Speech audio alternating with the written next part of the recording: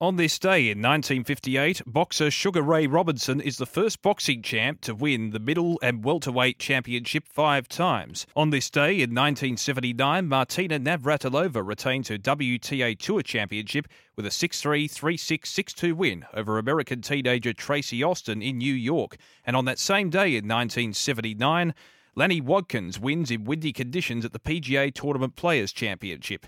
As we celebrate this day for Tobin Brothers Funerals, celebrating lives.